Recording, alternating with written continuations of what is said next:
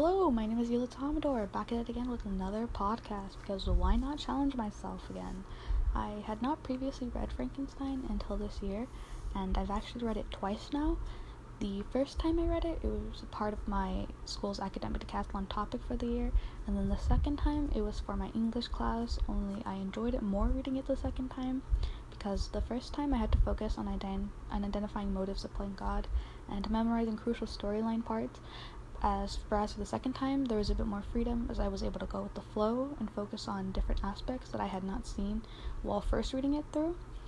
But while reading it a second time, the same motive kept appearing that I would see in the first one, which is, what is the duty of a parent, or in this case, creator? In the case of Victor Frankenstein and the creature, what is his responsibility or duty to behold to the creature? If we follow the idea that the way parents bring up their children determines their child's future, the way they interact with other people, and the way they perceive the world around them, we can see that that is not the case for Victor Frankenstein and his creation. Chapter 1 of the novel, we are introduced to Frankenstein's family, and we as readers see that he was treated very well. He comments on it. My mother's tender caresses and my father's smile of benevolent pleasure, while regarding me are my first recollections. I was their plaything, their idol, and something better, their child. The innocent and helpless monster bestowed on them by heaven. If he were brought up like this, then surely he would do the same for something he can consider to be his child, a helpless monster like he considered himself. That is not the case, as we can see with the creation of the creature.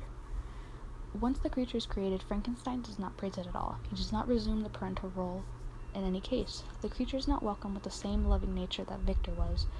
But was the creature supposed to? What is Frankenstein's responsibility, and does he owe a responsibility to the creature? According to Stanford Encyclopedia of Philosophy, there are different ways to categorize a parent: biological, social, legal, and moral. Frankenstein considered himself to be a parent, as he states, "A new species would bless me as its creator and source, and many happy and excellent natures would owe their being to me." Now, this is up to interpretation, but it appears that he did consider himself to be a parent of moral and social regards. And since he can be considered a parent, what is a parent's responsibility? The basics appear to be shelter, food, and the need to care for something. Victor does not fulfill any of these responsibilities, so does he strip his duty as a parent? If this is to be a yes, then the monster does not have a parent, and it is said that parents play a crucial role in one's development and will determine how their offspring will end up eventually. They may carry the same parenting traits over. A chip off the old block, you could say. That has proven to not be very accurate. Stanford psychology professor Eleanor E. McCovey states that critics that interpret the traditional socialization studies have exaggerated the importance of parenting in children's lives, and that in fact, the effect sizes reported in many widely stated studies are actually quite small. She goes on to discuss how multiple factors result in how a child grows to be. If this is the case, then do parents have a role outside of providing the basic needs for their children? In the novel, the creature has been shown to do things that he did not pick up from Frankenstein, such as showing generosity and kindness to the DeLacy family, while he finally observed humans for the first time. Victor Frankenstein was not much of a parent to the monster at all. The only responsibility he ever took over was making an effort to try and make it a companion and search for the creature. However, neither of these end well.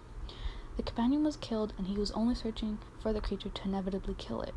Frankenstein was only a parent in the moral regards, but he did not fulfill any of the responsibilities that a parent is expected to have. And yet, even with all the neglect and fear the creature faced, he still saw Frankenstein at a higher degree, because he was the only relationship he had ever had, and that is the relationship of creator and its creation.